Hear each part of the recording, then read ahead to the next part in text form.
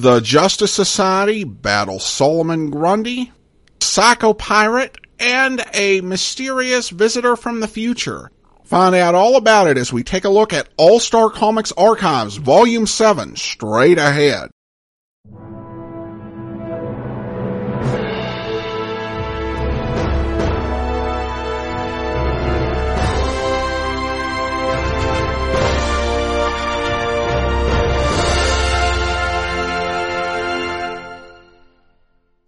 Welcome to the Classy Comics Podcast, where we search for the best comics in the universe. From Boise, Idaho, here is your host, Adam Graham. Some of the earliest collections published by DC were the hardcover DC Archives.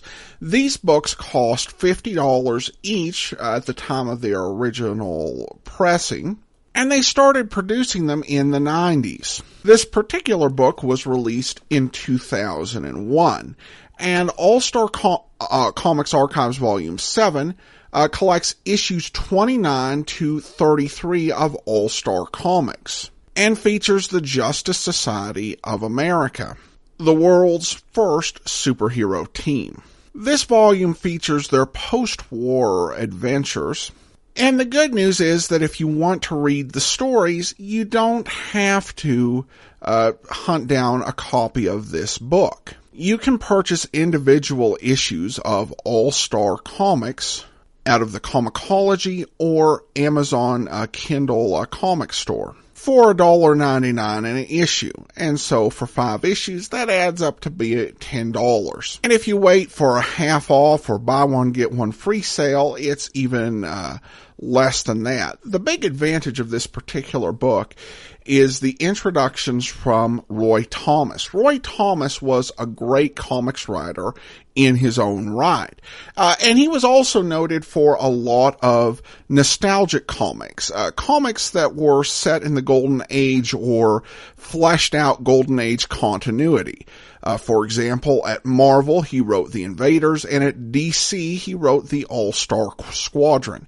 And he just loves the Golden Age of comics, has such a wonderful appreciation and knowledge. And so reading books that have his introductions on it, that is really the big benefit. So that's the one thing you miss if you read them digitally. Alright, so let's go ahead and we will get to talking about the Justice Society and the issues. In this book, the roster is set.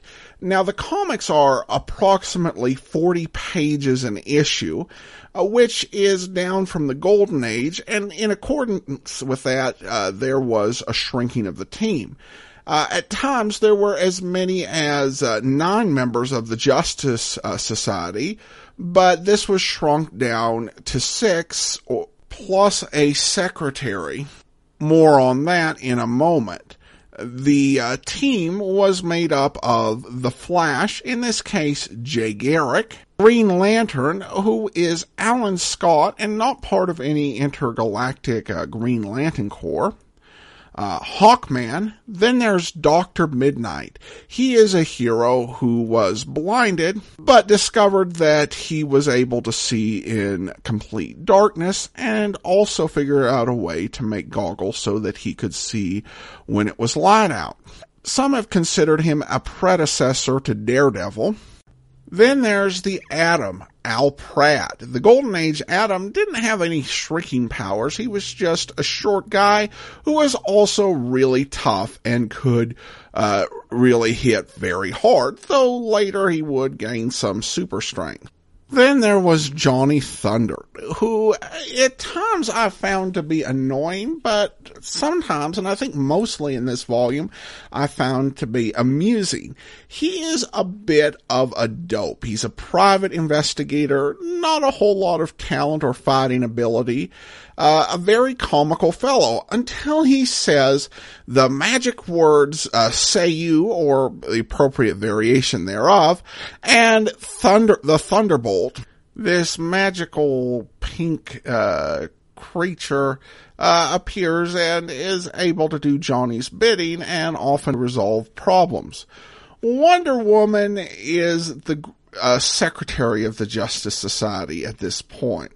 This is a really odd situation that feels really, really sexist, as well as a bit stupid. You send the Atom and Johnny Thunder out on missions, but Wonder Woman sits back at the headquarters, so it's a question of what's going on. Wonder Woman had met with and teamed up with the Justice Society back in All-Star Comics number 13.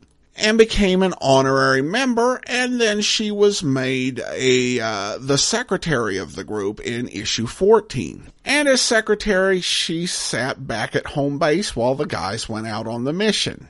One reason for this stated in a piece on the website sci-fi.com by Matthew Jackson states that this was because Wonder Woman's creator, William Moulton Marston, wanted to maintain control of the character and was furious at the idea of anybody else writing for her. However, he had 3 other comics he was writing Wonder Woman for, as she was appearing in Wonder Woman Sensation Comics and also Comics Cavalcade. Now, Mr. Jackson didn't actually cite his sources, so I can't verify whether it's true, but it does make sense in that Moulton wanted to have control over the character and how she was portrayed.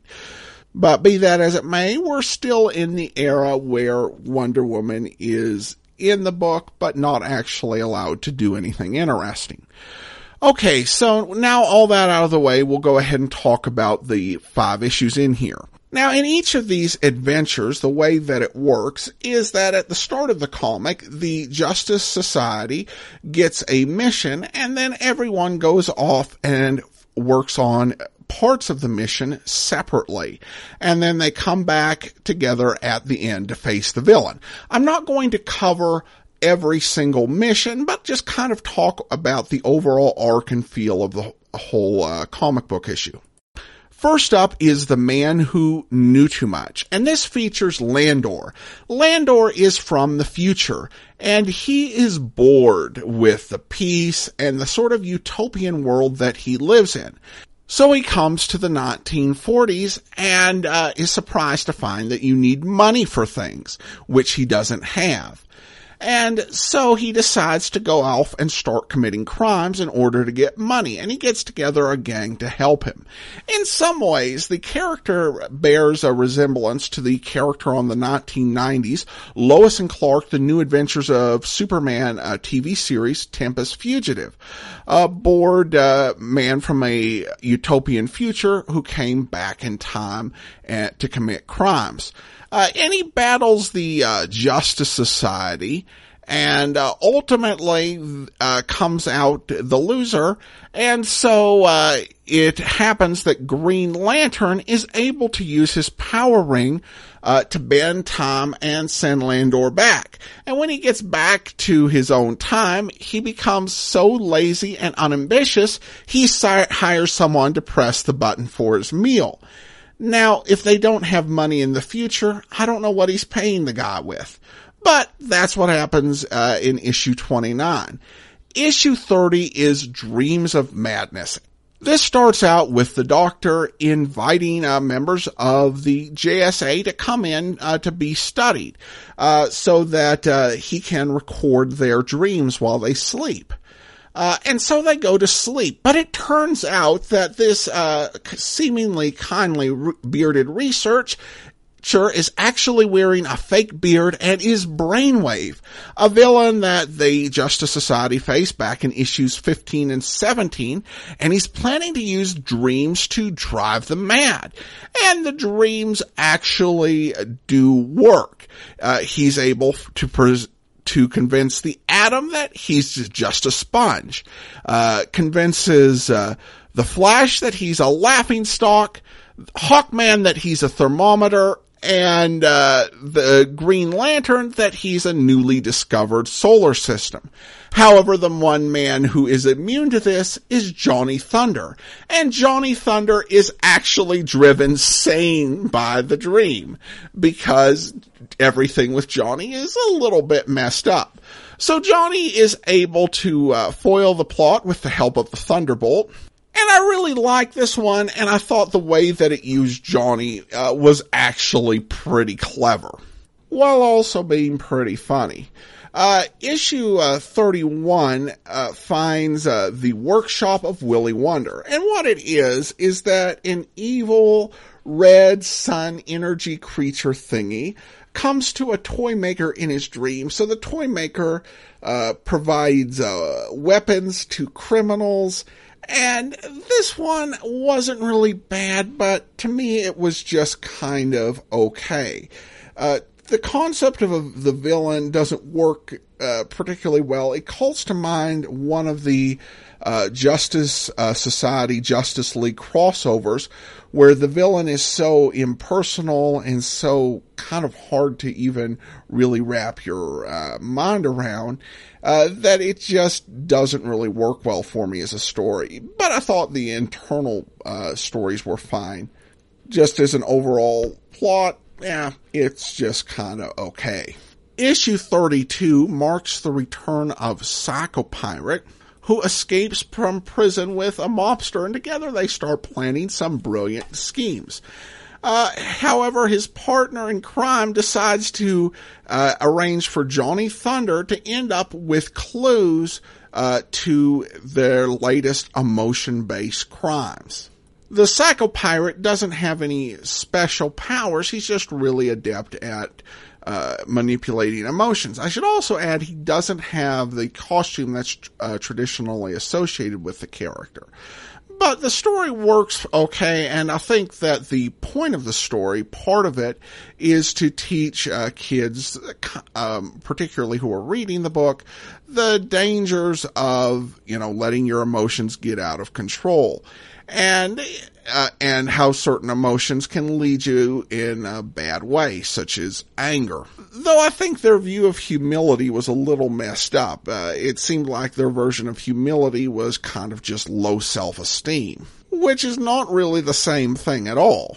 But I also like the humility story because Johnny really was humble, and it actually helped him do a really good job in foiling the Psycho Pirate scheme. And this leads Psycho Pirate to declare, "I've lost my grip. Can't be much good if even Johnny Thunder can defeat me. I'm a failure." Again, that's more low self-esteem than humility. But at any rate, I thought this was a pretty enjoyable turn.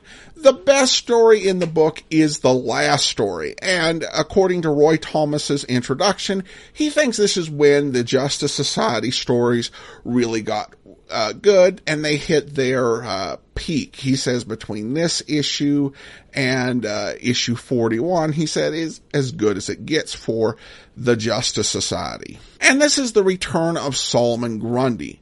Grundy was a frequent foe of the Green Lantern, and the book has a really interesting opening, which has the Green Lantern arriving early before the meeting of the Justice Society, and then there being a knock at the door, him going to answer it, and the next thing we see is the Justice Society arriving later and finding the place messed up, and reports that Solomon Grundy is out on the loose as this really dangerous, raging monster. The story is really good. You get to the end and you get surprised about where Green Lantern actually was, and where you are right before you get to the Justice Society coming together is in a very perilous spot for one of our heroes. It's just a very good story that holds up incredibly well for a story written in the 1940s. So I really liked issue 33, and if it is a sign of what's to come, then I'm going to really enjoy reading volumes 8 and 9 of the All-Star Comics Archives. Overall, this was an enjoyable book. I will give this one a rating of classy. The Justice Society comics in this book are really standouts for this late Golden Age period. They hold up far better than most other Golden Age material and are still just a lot of fun to read. All right, well, that's all for now. If you do have a comment, email it to me, classycomicsguy@gmail.com. Be sure and rate the podcast on iTunes, and check us out at classycomicsguy.com. From Boise, Idaho, this is your host, Adam Graham, signing off.